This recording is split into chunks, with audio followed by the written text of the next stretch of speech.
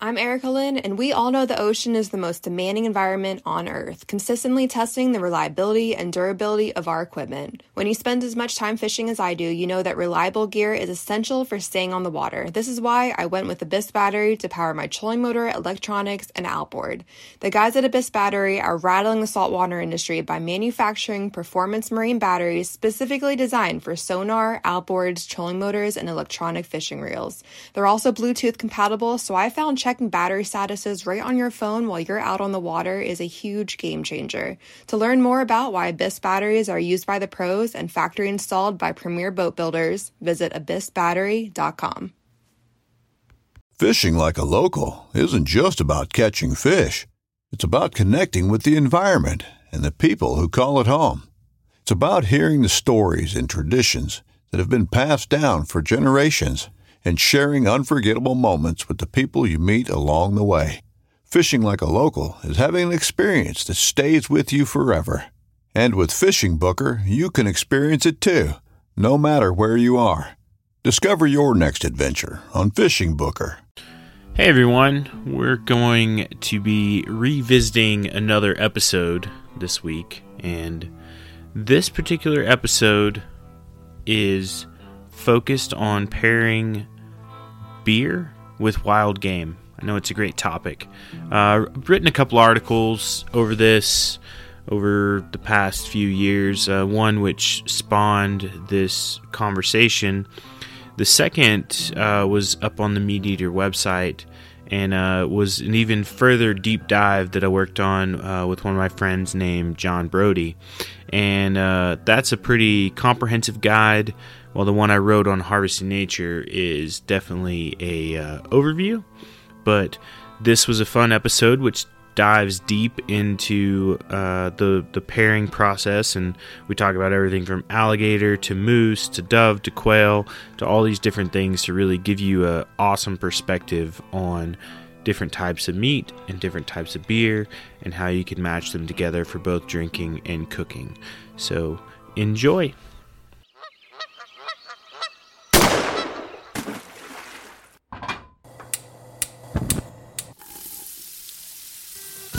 Join Justin Townsend and the Harvesting Nature crew as they explore the world of cooking wild fish and game while sharing recipes, tips, tricks, and lessons learned from their pursuit of wild food. We sure hope you ate before the show, 'cause you're gonna leave hungry. This is the Wild Fish and Game Podcast. Hey everybody, welcome back to Harvesting Nature's Wild Fish and Game Podcast. Got a little crew chat today. I am feeling thirsty, which means it's time to talk about beer. So nice. Yeah. Is everybody equipped? Oh, except for poor Will. Oh no. Yeah, a little dry up here in Virginia right now. That's okay. Soon will end. So here last week we put out an article on Harvesting Nature, kind of detailing. I did some sipping, some eating, and some research, and came up with a good, I think, fairly comprehensive list of beers. I went from like light to dark, usually like 3 beers per meat type or animal type. Yeah, you went deep, man. I know. I can't do anything halfway. So I tell my daughter that. I'm like, if you're going to do it all the way. We don't do things halfway. And that includes writing articles about beer, which is very important. So, the thought came to me, Dan and I conversed about it several times I just couldn't get it out of my head. And so the more I thought about it, the more I was like, look, it's something cool. And, I'm not a bougie beer drinker, but I do like good beer. Oh yeah. But I also like really cheap beer. Like, I drink Coors Original pretty regularly. Pabst Blue Ribbon finds its way. That's what we call working beers. Yeah. They're functional. They serve a purpose. Yeah. Now. What's the first thing we grab when we get off the mountain or after we finish butchering, sitting around the campfire, you grab a nice beer. It's part of the culture. Yeah. And I think it's fair. And, I carry Coors in the cooler. Tonight I'm drinking Miller High Life. I mean, it's fine, but if I want to enjoy something, I'm going to lean more towards the craft side. And I think that's something I've been excited to see explode over the last decade. I lived in California before, in San Diego, and it's like one of the hot spots for craft beer in the U.S. And like you could go, at one time. Block had its own micro. Oh yeah, I think there was over 100 microbreweries. Yep. Just before I left, and it's pretty crazy. But if you get out there and you plug around on the internet, something you will not find is a good list on what pairs well with wild game. And I think part of that may be just the fact that maybe people that enjoy wild game don't always take the time to write down what beers they enjoy with it, or yeah, I think it's one of those barrier to entry things, right?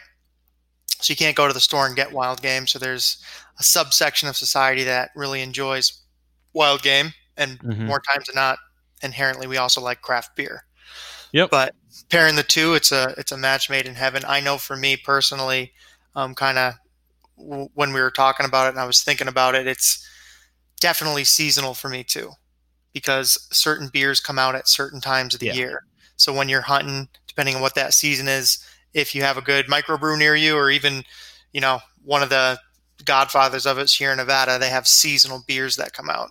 And if they make a bad one, I don't know, because I haven't had one yet. But each one that comes out for me means another season, another move towards either hunting or a prime time of hunting. So I do want to, and especially like beers become nostalgic too. Like whenever I go to Wyoming and hunt, there's certain brands of beer that I just, I have to drink with that mule deer hunt, and it just adds to that full experience. Yep. I'm also, I want to point out, because I already saw some comments and some, some bleh and all those different things, but this is a general guide. I'm not telling you what to drink. I'm not saying you're drinking the wrong beer. Nope. And I know that, whitetail deer from Central Florida and whitetail deer from Nebraska and whitetail deer from Massachusetts all taste different. Their diets are different. Their environments are different. It's different. So in the end, I'm going to say this, and I'll say it at the end of the show: drink what you like, what tastes good to you. But for me, this is a good starting point for those people who are curious and want to try different types of beer. Remember, always pair wild game and beer responsibly. Always. And don't drink and drive. No. Or hunt. Or hunt. Don't drink and hunt. Very true. So, I just wanted to put that full disclosure out there, because I think it's important. There's definitely groups of people out there, and I'm sure this exists in the world, that they may want to try different beers, but they're like, where do I go? And I've walked into the beer store or that liquor store or the grocery store with the beer section. You're like, it takes me some days, like 10, 15 minutes to figure out what beer I want to get if I want to get something schwanky. So you're just giving, the listener or the reader a great jumping off point on, here's a family of beer that works well, to kind of cut that 10 minutes in the beer aisle down to probably about 2, give them a starting off point. Yeah. And there's different flavors and subsections and subspecialties within each one of those beers, and different breweries make them different ways. It's like, there's no right or wrong way. And I mean, I could recommend a beer type and you're like, well, that didn't work. And I think another big part of it too is people love to know, and it's society's problem, right? Everybody wants to know what's the best. What is the absolute best? So people put a fictitious amount of pressure and, fame upon a beer a lot of times just because it's hard to get. So because something's rare, they think it's automatically good. But there are so many good microbrews out there right now, so many good IPAs. If you're into IPAs, stouts, everybody's doing something with it. It's no longer, just Budweiser or, the three big Miller, Coors, and Budweiser. There's a world of flavors out there, just like Wild Game. So definitely experiment, see what you like. And that's reflected in the list too, because I didn't choose one, I didn't choose two, right. I chose 3, and I gave a darkness scale because some people like dark beer, some people like light beer, some people don't. But it's like, and in the end too, it's my opinion based off research that I did and tasting and eating and my experience with wild game. So it's like it's not 100% foolproof, but I don't want to spend too much time defending my list here. I would rather talk about it. Yeah, that's right. Let's get into it. But one more thing. So consideration. I would say think about how you're preparing the meat. So are you cooking it low and slow? Are you cooking it high and fast? Are you cooking it quick? Sometimes just that preparation method is going to create flavors and impart flavors onto it that are going to complement with different types of beers.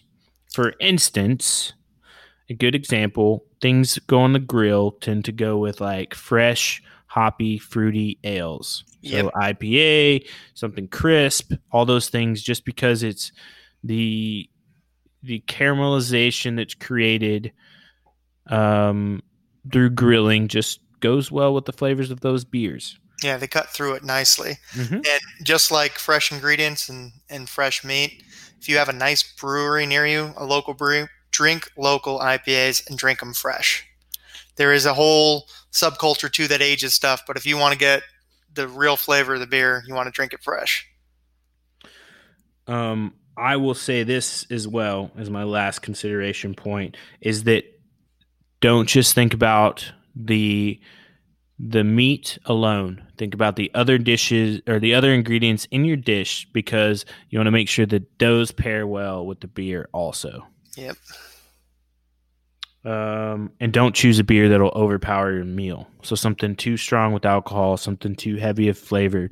You don't want to pair a really, really light meat with a really, really dark, heavy beer because you'll lose it. I mean, you can eat it and you can enjoy and all that, but if you take a bite of food and you take a sip of beer, you're just going to taste the beer and not going to taste the meat. Drowned it out. Yeah. So let's start with the list. So at the top of the list, A is for alligator. Gator. So for alligator, so kind of from light to dark, I went with an India Pale Ale first, with a lager, and then with a brown ale is my darker. So I didn't lean too dark in that spectrum, and just thinking because Gators, I think it's a very unique meat, but commonly I think of, if you think about gator, you think about like fried gator tails, usually the first thing that comes into mind. Right, jelly roll. Yeah. So granted, you hopefully, fingers crossed, you're going to see, actually not hopefully, you'll see some alligator recipes this fall on our page, but and you'll see some beer pairings with those. Why not?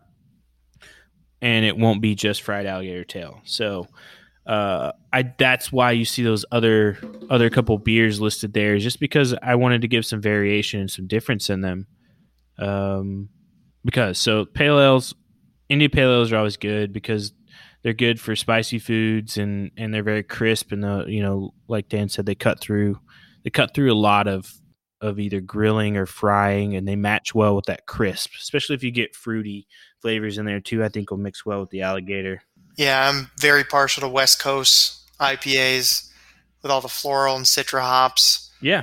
Malt way down low. I'm anti-malt to my core when it comes to IPAs. But New England styles are, obviously I'm a little biased, but they're great too if they're fresh. So yeah, definitely. And the Gator is fried too. That fresh crisp helps to cut through some of that grease too. And it really brings out the flavor of the meat, which is what I like. And, when I think of frying stuff, I think of, summertime, sitting out back, having something nice and crisp with that Gator. So I'm definitely more of a fan on kind of the lighter, crisper, hoppier side of the list there. And I picture too, like you have like alligator, if you're going to make like alligator sausage or something like that, you're going to be grilling it or, I wouldn't say pan frying it, but, roasting or something. I mean, a grill. If you're going to do sausage, I would do grill, but that's where you see like the lager come in too. And I'm not talking about like a dark lager. I'm talking about like a pretty light lager. Yeah, almost traditional. Yeah. Yeah. And then I think the blonde ale kind of being the darkest out of those, even though it's kind of a light set. would be kind of really interesting. I don't even know if it'd be the darkest, but No. I mean, it all depends too if it's a wheat blonde or what kind of blonde it is. and I picture that going really well because it's just going to be, and that wouldn't be so much so of like fried foods. That'd be like if you're going to saute it or, you're putting it with a light sauce or something, I think it would complement it really well. I feel like we're going to use the word compliment a lot in this episode, which I think is okay. It does complement nicely, yeah. Compliment and pair, most used words of this episode. But all right, next up in the A's is antelope. So many people know antelope is at the top of my list for one of my favorite game meats of all times. And I think so. I look at, because antelope are typically harvested and eat a lot of sage. So you hear people complain about it. I don't really believe as much in it, but there are some sagey undertones in it. And I think it pairs really well with things that are cooked citrusy. So to me, that really stands out. And that automatically makes me, and you see the number one on the list is Hefeweizen. And I think that's just a really good, something that I could take and I could pair with citrus things really good. Yeah. And I think it would it's not dark enough that it's going to overpower the meat. I think it carries well to like fruit notes and all that other stuff. So. Yeah, absolutely. Yeah, Hefeweizen, it's definitely light enough that it really picks up any of the notes that it's brewed with. So like a grapefruit or any kind of fruity flavors really attach to that lighter beer. And then when you pair it with antelope, which has some sagey undertones, you can really get a great pairing that complements the meat. I like how you double tap that one. Pairing compliments. Pairing and compliments. It's a compound compliment. And then I look at I lost my note. I look at the pale ale. Is pale ale being something that pairs well with sage? Yeah, there you go. Like I think that Sierra Nevada pale ale. Like, dude, that's like a classic. Yeah, no, that's a go-to. Especially if you're lost and found in the beer aisle and you don't know what's going on with a lot of different flavors, or maybe it's only got some of the mainstream ones there. You're going to be good with Sierra Nevada. It's kind of like seeing Guinness.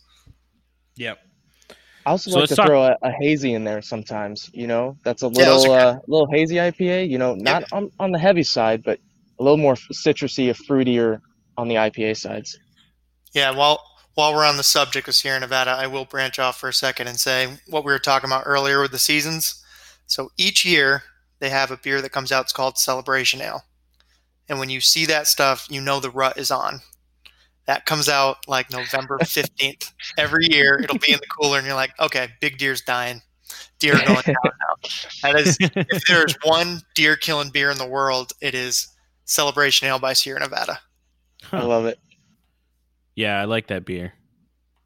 That's always comes out prime rut. It's funny. So moving forward on our list here, I was just thinking about bear. So bear, I like bear meat a lot, and I've only been fortunate enough to have it a couple occasions. But, and I'll preface this with I talked and bounced these ideas off some people who eat bear meat a lot. So, and this one is I think the only one on the list where I put 4 in there, just because I wanted a wider range of bear, because I think there's also a wide range of flavor in bear too. But first off, I think it's something like an IPA, super grassy, super hoppy. And now would that be for a stew preparation or burger preparation? You thinking? I would think burger. Yeah, I would agree. So for me, like with the stews, and we're gonna dive into this a little more later, but I always lean stews and stuff. I'm gonna lean towards the darker side. Yeah. And so that's where you'll see like the brown ale and the stout. Like I would think if you're going to do something where you're going to slow bear hams, or you're going to do, a braise or a slow smoke on it, or a slow stew, like I would lean towards the stouts. And the brown ales if you didn't like the super dark beer. Yeah, and you're going to hear a recurring theme, everybody, with bear meat, which is long cooking times and well-done dishes, just because inherently what goes along with bear meat is the risk of trichinosis. Mm-hmm. So the recipes are going to be low and slow, is going to ensure safety and flavor and break down that meat. Yep. Well, here's a little story. I was up hunting in Sitka, Alaska. It was the blacktail season, but I was up there with a buddy who lives there, and he's up in the 30s and 40s of killing brown bears, and he goes out every year. He's a native. But his favorite beer in the world to drink with bear was Bud Light Orange. I'm not going to take it away from the bear hunter, but so I was really skeptical, super skeptical. I'm like, okay, you're from Alaska, you're automatically just a little weird, need a little more sunlight. But I tried it, and I'll say it wasn't bad at all. And part of the reason he drank it was he would drink as he cooked. So he needed a lighter beer to take the place of all the time. So he wouldn't get, too inebriated, but he would just drink it while he cooked. That comes back to the previous term of working beer. Low in, exactly. Yeah, keep you hydrated, low in alcohol, yep. And I'll say that orange, it didn't pair too badly with a bear steak. I'm still stuck in the Bud Light Orange thing, but I believe you. So, are they... Man, I have so many questions, but that's not very gourmet of me, I know. No, yeah, that's what we're. No pretension here. We're not pretentious in this episode, and It's like snow hipsters. We're good. Yep. Whatever works, whatever tastes good. Like I said, drink what you want to drink. I'm not going to shame it I'm not going to shame it, but I want to try it. We just got to go to Alaska and shoot a bear, man. I'm down. Yeah. It's on the list. So let's progress forward here. So we got elk up next. So thinking about elk, I think it's one of those two, and you're going to see a recurring theme of like the longer, heartier dishes or smokier dishes. I would recommend the darker side of things, and then if you're doing something lighter, quicker, fried, grilled, sauteed, like I would think lighter. So, but you'll see this one. I lean towards the darker side, especially with a dark lager, because I think dark lagers have some cool flavors, especially for barbecue stuff. Yeah. Because they're not like, it's not as much like a porter or a stout where you have a lot of heavy flavors. You can still enjoy like a good barbecue sauce. You can still taste those smoky flavors pretty prevalent, where I think sometimes a stout will, especially if it's a smoky stout or a porter, will overpower those. Yeah, so you thinking like Newcastle, or you thinking like Killian's? I wouldn't say Killian's. I would lean more towards Newcastle, just because you got like the brown ale and then a dark lager in there. So yeah, cool. For sure. I mean, my favorite elk dish is elk pot pie. Hearty with that flaky crust, and it goes super well with those British brown ales like Boddington's, or your Newcastles, or I just think of that like nut brown beer. I don't know why, but that's just immediately what comes to my mind when I think elk. Yeah, it mixes so well. I like pot pies and the brown ales and stuff. It's just another good one, Smithwick's. Yeah, it's a good brown ale. Sense, yeah. Harpoon. Yep. So let's talk about birds for a little bit. Dove and quail. I think for those, I would stick a little lighter. Yeah, agreed. So especially because if you're going for long cook times with those as well, it tends to be a more delicate meat too. Well, too, think about most common, like what you're going to be cooking and when you're going to be cooking dove and quail. Fall or early fall, late summer. So it's going to be hot still. So like, that was one of the reasons I was like Pilsner. Like, there's nothing I like better on a hot day than a cold, light beer. It's better than water, but yeah. Rolling Rock, Stony Pony, Old Number 33. Mm-hmm. Definitely some working man's beers in there, and I love it because you're in a field hunting dove all day. You're tired. The dog's tired. You come back. You pop open the cooler at the truck. You sit on the tailgate. You let the dog have some water, and you crack into one of those For me, it's Miller Lite or Lone Star. I'm gonna throw that out because I'm in Texas, and Lone Star. nothing tastes better. It's true. What's the other one down there? Shiner Bock. Yep. Now Shiner Bock pairs real well with a lot of things, but I'd go more real light beers. I go with the Texas beers. You got me on the Texas thing. I'd go with the Shiner Blonde. Blonde's good. Yep. Yep. Or if you want to get crazy, go Prickly Pear. Ooh. I think that'd go good. That'd go good with quail. Oh yeah. As you're picking cactus out of your boot, you can have some Prickly Pear beer. So yeah, that's kind of the thoughts on those first couple. But so then on the opposite side of the spectrum, looking at duck, I think because duck too is a darker meat, so it makes me. I have a big spectrum here, and I tell you why, because I think duck is such a versatile meat. You can do anything. You can do just about anything with it. Very serendipitous. So I just got done about doing 4 hours of yard work, and what I have in the grill the entire time, an entire duck that I butchered last weekend. Ooh. Slow roasted, and it was paired with an IPA. Nice. See, it's perfect. Nice. But I also usually go real dark with my beers with duck. For some reason, I think of like shredded duck over rice or gumbo, real deep South Louisiana. Mm-hmm. But I always think of a Guinness because, it's a full body beer, but it's not going to overpower you with those stout notes. And it's not going to fill you up because typically duck is real hearty. So I want a beer that's not going to make me feel super full. So I usually just go straight for the Guinness when we're talking about, ducks. Yeah, I did this one super fresh and left kidneys in it. Still had lung and liver and heart and all that good stuff, and just slow cooked it. I actually plucked it for once. I don't usually pluck my entire duck. I usually go the cheap way and just pluck the breast, but I did the entire bird this time and just got a good char on it and then wrapped it in tin foil. Put a low and slow on it the entire time doing yard work. And yeah, it was so freaking good. So let me pitch this one around because this is a very specific beer, but I think it's something that would be really cool to mix with duck. And just because a lot of it, they're very heavy fruit based. So I think it's a cool combination to pair with whatever other ingredients. Because first off, I think duck handles fruit pairings really well. Oh, yeah. One of my favorite fruit pairings for duck is pumpkin. Mine is orange. But yeah. So... Yep. Actually, I had a whole sweet potato inside the cavity of this one tonight. Ooh, that's cool. So let's think about lambic.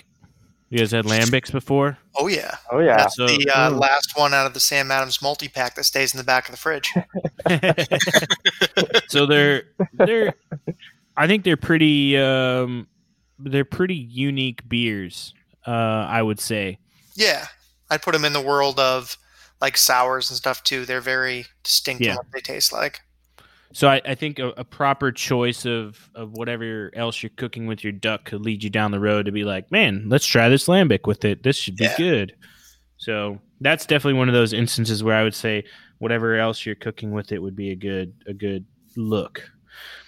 And then our other flying animal, geese. So looking at geese, I chose red ale, a double. I don't know how you say it, but double, and a stout. Yeah.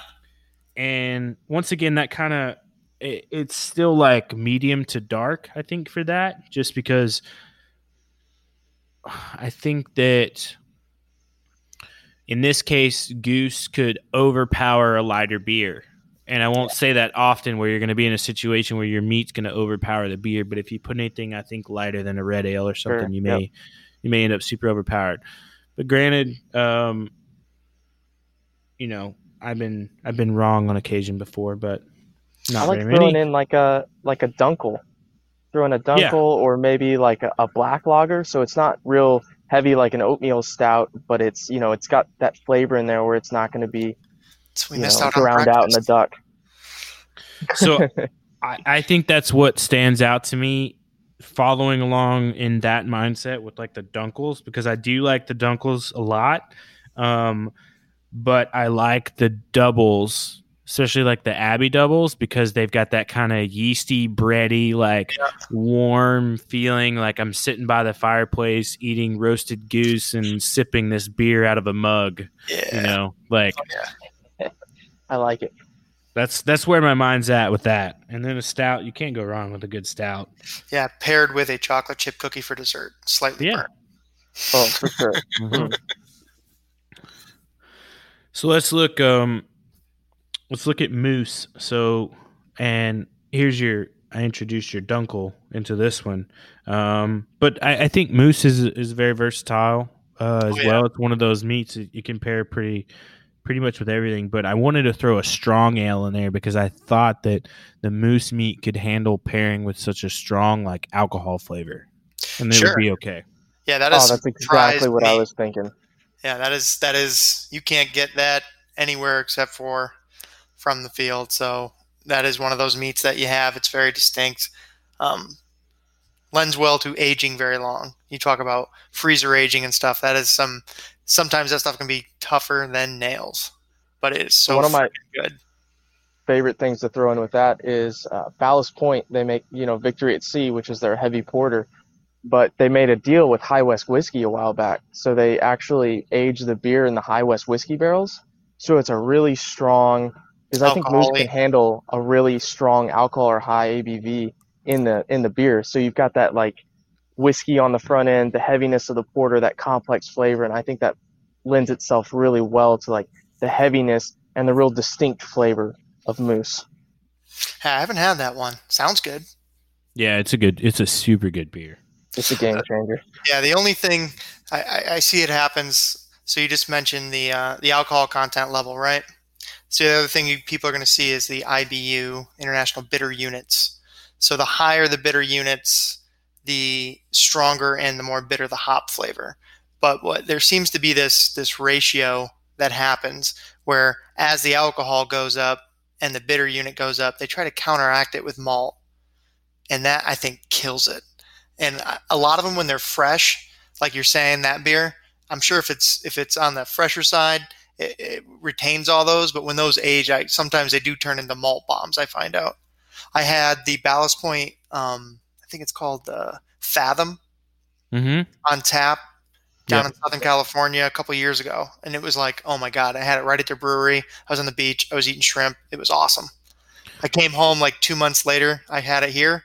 Not the same beer. It was completely different. Their beer. Dude, that's how I feel about Yuengling. Yeah. That's totally how I feel about Yuengling. Like, amazing in the Northeast. Like, that's what I'm going to get everywhere I go. Anywhere kind of outside the Northeast, I'm like, I'll take something else. Yeah, PA's got some interesting lineage when it comes to all kinds of things like that. I mean, I remember a lot of times in Philly, because PA is like another country at some point. You'd go there and it'd be $5 for a Budweiser, like 12 ounce, and $2.50 for a 24 ounce Yuengling. You're like, what? Yeah, I'll take the Yuengling. And they still had smoking in bars.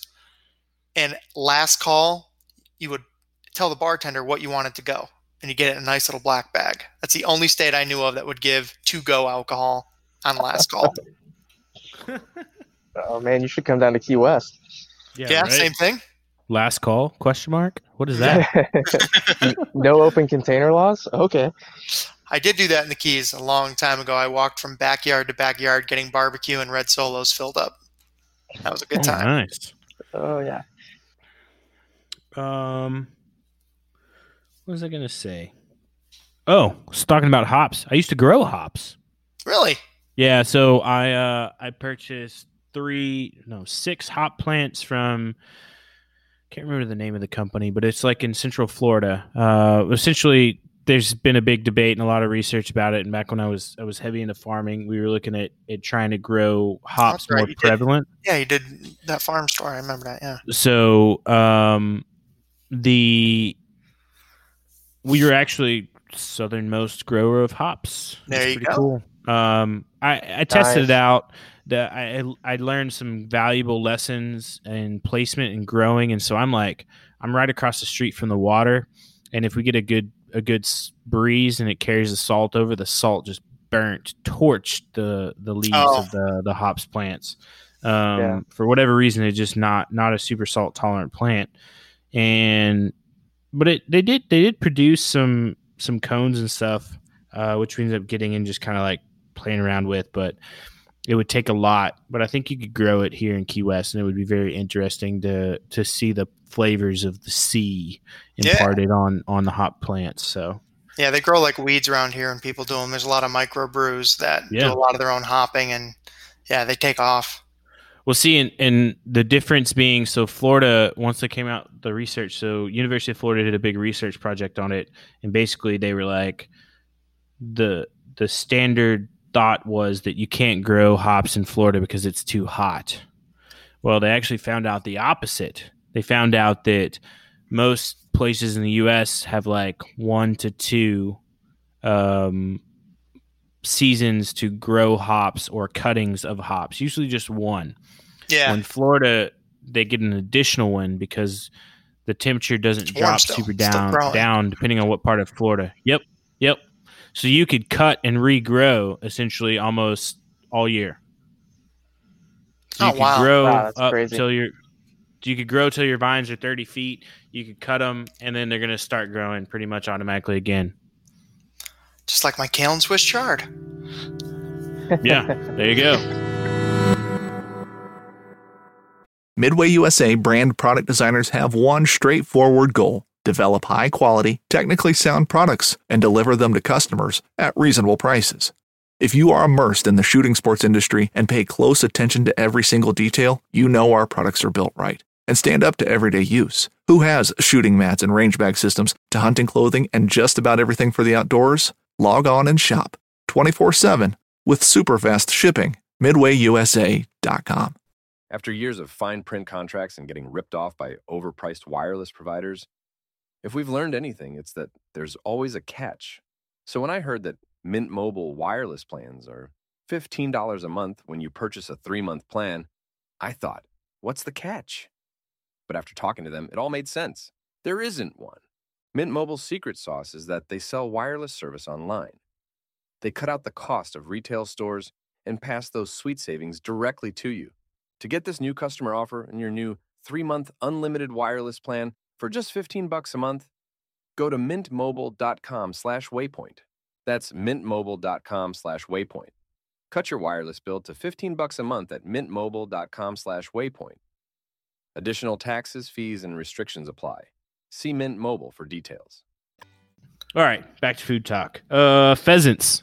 So with pheasants, I threw this one in there because I thought pheasants being such a lighter meat in fall, and just looking at the cider on the really light side, because ciders are good, man. And apple goes great with pheasant. Yep. And then you got the pale ale kind of in the middle, and then you got the double because it's that like hearty fall. You know, I'm enjoying this meal. And then moving on to rabbit. Rabbit, arguably at the top of my list too, some of my favorite. And so this is like, think cottontail though. Don't think like hare with hare's darker meat like your jackrabbits and stuff. When you're looking at this list, rabbit, what's going to come across more is going to be like your lighter colored meat, and that's where your saison, because I think the spices in the saison that you commonly see are going to go really well. Your red ale, and then there's your Bach. It's because I think it's dark enough, but it's not too dark, because rabbit meat's still kind of light, and I think super, super delicate. We have a recipe on Harvest NH that I did like way back in the beginning, where I took essentially their cottontails and deboned several, ground them down into ground meat, and made chili out of it, and it's phenomenal. But with that, because you have the flavors of the chili, the flavors of the rabbit, I would go with the Bach, man. It would. Oh, yeah, that sounds good. I mean, especially we ate rabbit all the time. It's, it's easy to get. And, living in Texas, Shiner Bach, and my love for chili. So I'm definitely going to need to pull that up and do a little chefing of my own. Yeah, and rabbit shreds so nice. Mm-hmm. Anything you can think of that you would use shredded meat for, the more standard chicken breast, if you will, or turkey, you can do the same thing with rabbit. That is the wilderness white meat, if you will. think a lot of people overlook rabbit and search for bigger game, but small game hunting has to be some of the most fun hunting I've done, and it's just so accessible too. Yeah, and that's your training ground. That's your proving ground as a kid. Everybody starts out in the woods. Well, not everybody, but if you start out, growing up in a hunting and fishing family, the big day is when you get your first BB gun, right? So you're running through the woods and you're going after squirrels and rabbits, and that tracking and that being able to pull and follow an animal is going to serve you through every different other hunting style you're going to learn, whether it's rifle, shotgun, or bow. It just gets that eye-hand coordination, getting that picture. It's foundational. In your Yeah. head. Yep. No, absolutely. And that's why people are, especially as you get older hunters that want to get into it, the first thing people want to do is, I want to go deer hunting. I want to go, backcountry hunting. It's like baby steps. You got to get over the rush of getting your heart pounding and seeing a moving animal and just get your head around that. And that is going to graduate you to the level of going after big game. And it's a lot easier to process a rabbit than an elk. I'll just say that much. And it's incremental. And once you have a good foundation of that, you build towards the larger game. That, and they're delicious. And it's definitely a more, if you think about, you want high action, right? You're not going deer hunting, depending on the state you're in. If you're going to bring a new hunter out, you're going to go squirrel hunting, you're going to go rabbit hunting. Dove hunting is excellent. It's one of the most hunted game in America, and high action. You know why I like dove hunting so much? It's because growing up, dove season was the first season to open. Yeah. But like literally, we would go from like football practice in high school to be like, oh, football practice is over, and we'd go get in our trucks and we'd drive out to the dove field. Yep. Ours was pheasant. My dad, growing up, we raised bird dogs, Brittany Spaniels. So we had a good history of, like, that was one of our seasons too. Like, we had many, many seasons through the year that was opening day, but pheasant was definitely one of them we looked forward to so much. Yeah, we would have the white wing dove season open the weekend before actual dove season. It was like a national holiday in Central Texas. Like, everybody took off work, everybody was out in the field, and you were just limiting out on white wings. Of course, you couldn't shoot any mourning doves yet, but it was the start of the season. Just such an iconic, like, memory just seared into my brain. Yeah, and they're so good. Yeah. So good. So the other side of that too is, like, I was thinking about, and I think this is more where the red ale comes in, like fried rabbit. Like, you're just eating rabbit off the bone, just pan fried, flour, buttermilk even, whatever. Sure. Like, I think that red ale would pair super, super great with it. Oh yeah. Yeah. I like doing them in the cast iron, then finish them in the oven. Yep. Get that like extra crisp, and it kind of sets in with that good, like, consistent heat of the oven. And then, so talk about also frying, and then the other side from the ground of the tree, the squirrels. So you see the Pilsner listed in there just because I think Pilsner would go great, especially fried. IPA is going to bring out tons of flavors in the squirrel. And then what I really, really like, and probably what I would lean towards, is the Scotch ale. Yeah. Because the Scotch ale, you're going to get some cool, unique flavors that the Scotch ale is going to provide. And also, I could see a glass of Scotch ale sitting next to something like, if you're doing like, my mind just blanked, but so like squirrel stew and Scotch ale sounds so good right now. Yeah, just a steaming bowl of squirrel stew. Oh. I was thinking about too, like chicken fried squirrel with white gravy and Scotch ale and like biscuits sitting on the bottom of the plate. Oh yeah, all that up. Oh, that sounds good. Yeah, I know I mentioned it before too, but that's one of my favorite things is, and we already brought it up once already, but pot pies. I mean, you take a bunch of root vegetables, whatever you've got, cook it down in a cast iron, and cover that thing with a pie crust, and unfreaking believable. All right, so here's one that's a little it's a little out of my wheelhouse, so I kind of had to lean on some others for help. And Dan, you and I talked about it a little bit, but sheep and mountain goat. And so this one I listed brown ale, stout, and porter, just because I think, like, at the time when people are harvesting mountain goat and sheep, like you're getting something that's like an aged animal. So there's like a lot of flavors going on there just from life. Yeah. And I think too, depending on all of those, brown ale, stout, and porter mix well with things that have fat. So you have on that spectrum of sheep and mountain goat, you have either animals that are very lean depending on their environment. So if you're looking at like desert sheep, and then you also have like some fattier, more marbled meat from like some of the mountain goats and stuff. Yeah, so, that is some of the only wild meat you'll find that might actually be marbled. Mm-hmm. So I think any of those would pair well. Like I said, that I bounced off some people I talked to. I'd still go higher on the alcohol with that one. Yeah. I think you'd want a strong, for me personally anyways, when I'm eating lamb or I'm eating sheep, something about that fat sticking in your mouth and that flavor staying with you and kind of moving around. You can dilute it and break it down with a higher alcohol beer, I feel. You know, I didn't want to... Sorry, Justin, go ahead. No, go ahead. Go ahead. So I'm kind of with Justin on this. I don't have a ton of experience here. Really, my only experience with this is more like Aoudad or Barbary sheep in West Texas. And, real sinewy, real muscular. And the strong flavors of a red ale just pair really well with that, just for me in my experience. But, I haven't done the big doll sheep or, the mountain I base goat. it off of the ones I raise. So I'll do a couple sheep a year here in my homestead, and I just lend those flavors to having just a very strong, getting that fat layers in there. I know it's different than a wild, but mine pretty much live on wild. I will say that the sheep's favorite meal, hands down, is poison ivy. Good, man. You would throw I'm a gonna head give you of some sheep. Spicy. They would. You can throw I'll go through the garden. I'll pick a bunch of the off leaves or bug bitten romaine lettuce, kale, Swiss chard. You'd think they'd tear that stuff apart, right? Want nothing to do with it. Right for the poison ivy, the leaves, the oak tree that's leaning over. That's what they love. Growing up, we used to have a cattle would eat a lot of poison ivy. Yep. Which was good because I'm pretty allergic to it. I don't know now as much as an adult, but I used to be pretty bad as a kid. Yeah.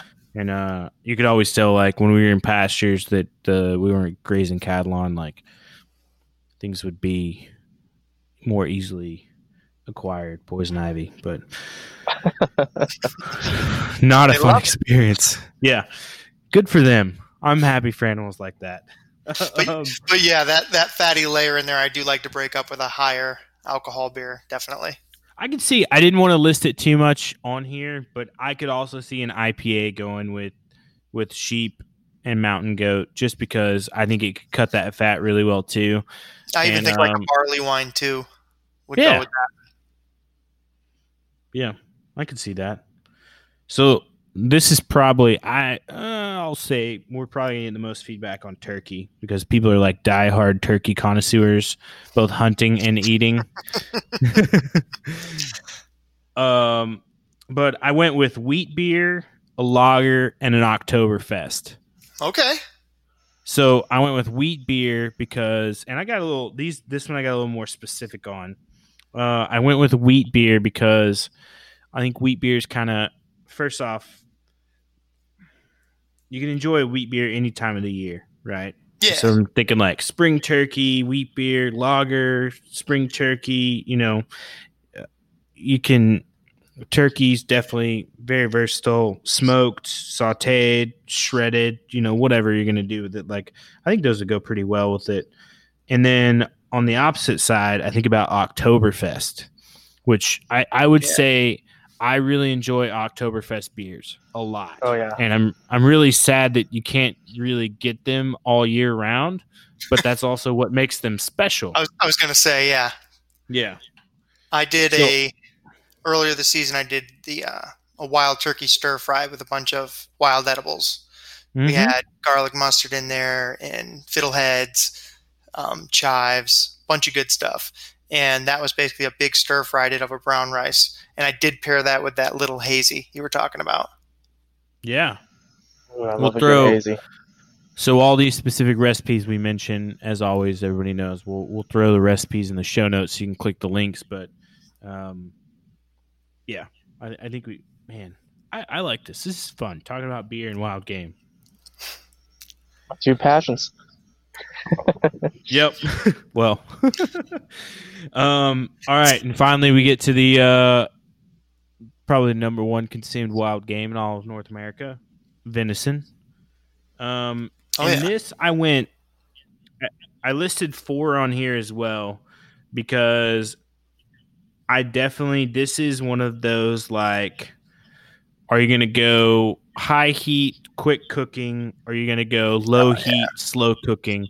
Like stews, smoking it, grilling it, like whatever you're going to do. Like, these are the 4 beers in the venison spectrum. I believe that they could, depending on what you're preparing, like this is where it's going to be. So yeah, I agree with you, man. From the very light end, Pilsner, then moving it to IPA, then moving to the Belgian style beer, then moving to the Bock, and then all the way up at the top of the stout. Like, it really is just going to depend what the what the cook method. Yep. So, I think the time of year and who you're serving it to, and celebration and all that, like, I think that there's a lot of variety you can go with venison and beer.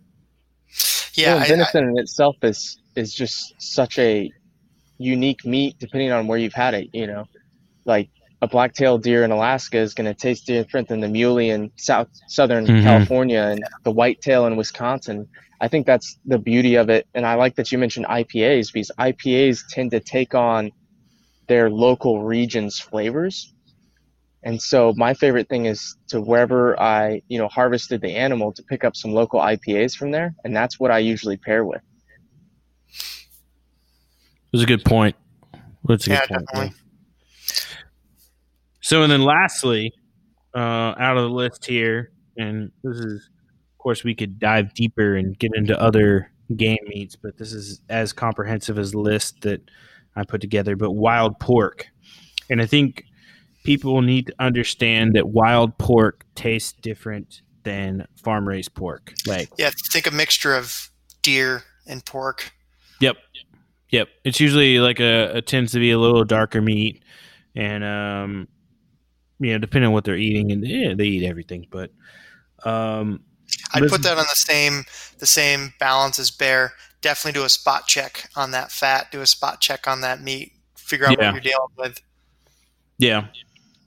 Taste, sure. Give it taste test before you litter. But I went kind of full spectrum on this, like Hefeweizen. I went with a darker lager, so you get like a Dunkel, and then I went all the way over to the porter, because if you're going to be like full on putting it on the Traeger and smoking it, if you're going to be,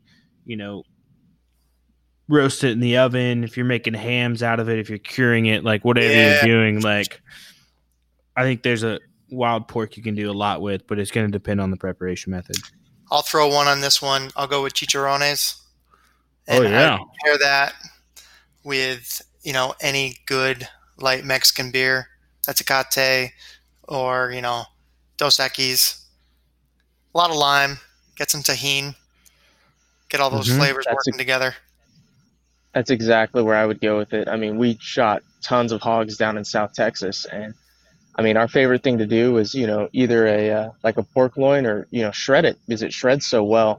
And we would always drink it with heavy amounts of lime and, a Corona, Tecate, Dos Equis, any kind of those Mexican beers. And that's kind of how I've always framed it. But I also have never had it, cured or hammed. We always did it shredded or smoked. Yeah, I think it's a great meat to play around with as far as like what do you do. So that's the list. I'm interested to see people's comments and takes on it. Oh, it's gonna be so much hate now. That's okay. It's welcome, by the way. That means you're listening and you're paying attention. Yeah, I think it's good though. It's a starting point for. It's a starting point. That's it. No, it's a huge topic, and you did a great job breaking down and really diving deep. And you did dive deep. It's cool, man. You got the whole light to dark thing, and just, going for a good baseline for each meat to start with. Yeah. And obviously you did a lot of like fleshing out with it, and I like some of the kind of the weird turns you took. At first I was like, wait, I don't see that, and then you started describing. I was like, yeah, that I could see that. And that's one reason I wanted to talk about it on the podcast too, is because it, you can read it on paper and you can be like, oh, that's great, cider, pheasant, I kind of see it, but it's like cider double. Like, what is that guy thinking? So it's just a good opportunity to dive deeper. It's a fun list. Why not? I'll play around with it. I'm going to work my way through it this year again and see. Who knows? Maybe we put out a revised 2.0 list. What I would like. May I dare say it? We'll even hit fish next time, maybe. Yeah. So it's too difficult, man. Right? That's too difficult. That's a deep dive. Got to take one at a time. Started with the game. So I'm looking at. Oh man, and I hate to do it, but. I don't hate to do it, but to promise it. But I'm going to look at wines, and maybe not like specific wines. Wines I think are as varied or more varied than beers. But I just kind of want to do kind of the same thing. Like, I'm not going to get super specific, and it's going to be interesting to see what comes of it. I bit my tongue on a couple of these because in my head all I could taste was Carlo Rossi Paisano. Like pheasant, like wine. Like, yep, keep going. Yep, okay, roasted squirrel. Okay, wine, but that's just my upbringing. Yeah, a lot of mine went straight to whiskey. I was like, ooh, good Western game hunt with a little whiskey. Really compliment. How does hot damn schnapps complement that pheasant? The answer is excellently.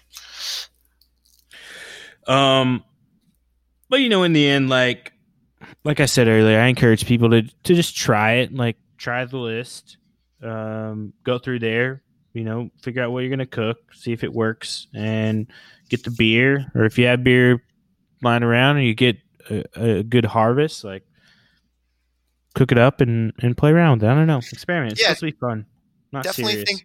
No, not at all. And definitely think when you guys are cooking too, if you're putting water in something, why not beer? Especially, changing from just straight water to a lager or a pilsner can really add a lot of good flavor to whatever you're cooking. Oh yeah, let's talk about cooking with beer. All right, outside of that, I'm a big fan of cooking with beer, beer, wine, and alcohol, because I think it, after you cook off, and I say alcohol, I mean like your spirits. Like, after you cook off the actual alcohol in it, the flavor left behind. The flavor left behind is really awesome, and I think beer lends itself well to a lot of different things. It's integral in some recipes. Yep, soups, stews, pot pies, like batters. Oh, yeah. Batters. Mm-hmm. Oh man, I made beer battered fish tonight. Like, there you go. You can't go wrong with that. Get an ice cold beer in there and keep that stuff nice and chilled. Fries up, beautiful. It was amazing. A few weeks back, I took some pheasant sausage, and caramelized some onions, and then I made like a maple bourbon sauce to go with it, right over the sausage. Oh, it was so good. It adds a lot of flavor, and I love cooking with spirits and beer. Yeah, and it goes without saying that wine is your friend when it comes down to breaking down all those little bits left over when you're browning up a venison steak. Mm-hmm. Shots of red wine in there and deglaze that pan. That stuff is magic. Forget A1 sauce or Worcestershire. That's what you want to be pouring over the top. Makes a nice sauce. Yeah, pan sauce. It's good. You can do the same thing with beer too. You know, if you had you're searing backstrap steaks off your venison, you can take a little bit of that stout, pour in there in the pan, and stir it around. You could even throw a little flour in there and make a nice little stout gravy. Yeah. Beautiful. Yeah, stouts with stew too. Anything you're going to cook for a long and slow time, that is something I do want to bring up too. If you're thinking about breaking down flavors, and that's what you're doing when you're when you're making a stew or you're making a reduction or you're having something that's going on for a long time for stock, you got to think of the end result of that. So that's why you peel carrots, you peel potatoes. You don't want that bitter taste in there. So if you're going for a long cook time, I would definitely avoid the beers that are high in IBUs because you're going to be stuck with that bitter flavor, and that's it at the end of it. That's a hot tip. That's a hot Good tip. call. Just because I've done it. I still like it, but you're like, yep, that's what that is. I'm trying to think. So I recommended the other day we were talking about lobster tails and and steaming, and I was talking with somebody about adding like fruit beers into the water to like sort of steam with, and still sort of mixed results on how it came out, and I'm gonna have to test it myself. But it can be an interesting thought as well. I remember we used to do crawfish all the time, like crawfish boils, and we would have like summer shandies with them. Oh yeah, and that was always really good because you had a lot of like, obviously we were throwing whole lemons in there with the cook time, and so that shandy, so good. I will tell you though that my favorite boiled seafood beer, be it crab, be it shrimp, be it crawfish, is Miller High Life. I think it complements the flavors so well, and you guys can. That's more of a champagne. It's the champagne of beers. Yeah. But yeah, I'll give you guys. This is not my recipe, and I won't say whose it is because he'll kill me. He probably won't hear this, so we should be safe. So there is a deer camp recipe that I've been eating like my entire life. Never knew what it was, really. So again, with the tradition of I like keeping a shank for next year to make stew before I go out. Mm-hmm. Well, the unknown person, an unnamed person, would keep 2 batches of sausage for deer camp. And his recipe is you take a giant crock pot, you put a 6-pack of beer in it. You take a whole jar of cherry peppers that are sliced. With the vinegar and everything, you put those 2 things in there. You slice up the sausage and you let that boil. And then on the side of that, you'd have a nice thing of chunky, thick seeded mustard, a loaf of rye bread, and sauerkraut. And you could not help yourself but keep going back and making shit on a shingle with that every time you came back in to warm up at camp when you were butchering deer. It is one of the best and worst foods you can eat at deer camp. Holy smokes, man. Yeah, that sounds good. It's a German recipe if you can't pick up on it. I think it's interesting though you call it shit on a shingle, because I think shit on a shingle and I think like toast with like white gravy. That is a broad term that I've heard predominantly from ex-Navy people. A lot of the old timers from camp would always say that. I'd make homemade sauce, whatever else, and they'd come up with a piece of toast and be dipping it in the sauce. Shit on a shingle, and they'd keep walking. Like that's just the term you get thrown around. I think it's anything on toast almost can apply for it. Yeah. I wrote a great recipe for meat eater. Yes, shit on a shingle shit on a shingle. Check it out. It's a good one. We'll put it in the show notes. But that's why you service guys. I was so baffled the first time I heard it. You know where I heard it, Will? Where at? The Mighty Cutter Eagle. I was like, oh, see, it's not a goal. The culinary specialist on there, they found out I had a culinary background, so they're like, hey, come help us out, like in the galley. So like we were cooking for the officers on board at the time. I was like an officer candidate, so not quite an officer yet, but they were essentially like, I'd like to shit on the shingle, and I was like, excuse me. What was that? What? I was like, come again? what was that? They're like, well, it's like toast with gravy and sausage. And I was like, oh, okay, I can make that. So needless to say, I created a venison version, which is phenomenal. I made it since then. Like my kids crush it. You put like an over easy egg over it. Oh man. Yeah. Oh, of course you got to. I've had friends like write me text messages, be like, this is so good. My kids like devoured it. I'm like, it's perfect. So yeah, I'm a complete and utter sucker for an over easy egg pretty much in anything. Yep. Agreed. Well, guys, unfortunately, time is ticking down, and I think that we have covered our beer list and beer cooking pretty detailed. Yeah. So let's go real quick. Dan, you got any last thoughts or alibis? I'll finish with a quote from Hunter S. Thompson, which is basically, good people drink good beer. Nice. It's hard to follow up on. That's why I went first. Will, do you have a last thought or alibi? I like your list. I like how you kind of deep dove into it, and I'm definitely going to have some pairings in the future, especially now as, hunting season's getting in full swing, and, hopefully there's going to be some alligator on the table and some fresh venison and, all these different animals coming up, and I'm excited to kind of experiment, have to go pick up that variety 6-pack. Keep that lambic locked and loaded. Right? That's right. Dude, it's coming. It's going to be a thing. I'm going to start doing this, and I hope that it trails to the others. I'm going to start doing recommended pairings with some of the dishes I think I put out. So look for that. Beer or wine or spirits, but something just to kind of give it a little extra volume. Yeah, man. I try to do that too towards the end, even though you'll see a little bit of a repetitive action with IPAs and white tequila. But nevertheless, those flavors do lend themselves nice depending on what you're eating. Nice. Well, my last thought is this. Drink what makes you happy. Life's too short for bad haircuts, bad coffee, and bad beer. So I'll leave it there. Love it. But as always, go check out social media. Give us a follow. Harvesting Nature, all the major platforms, whatever podcast platform you're listening to on. Punch that 5-star button.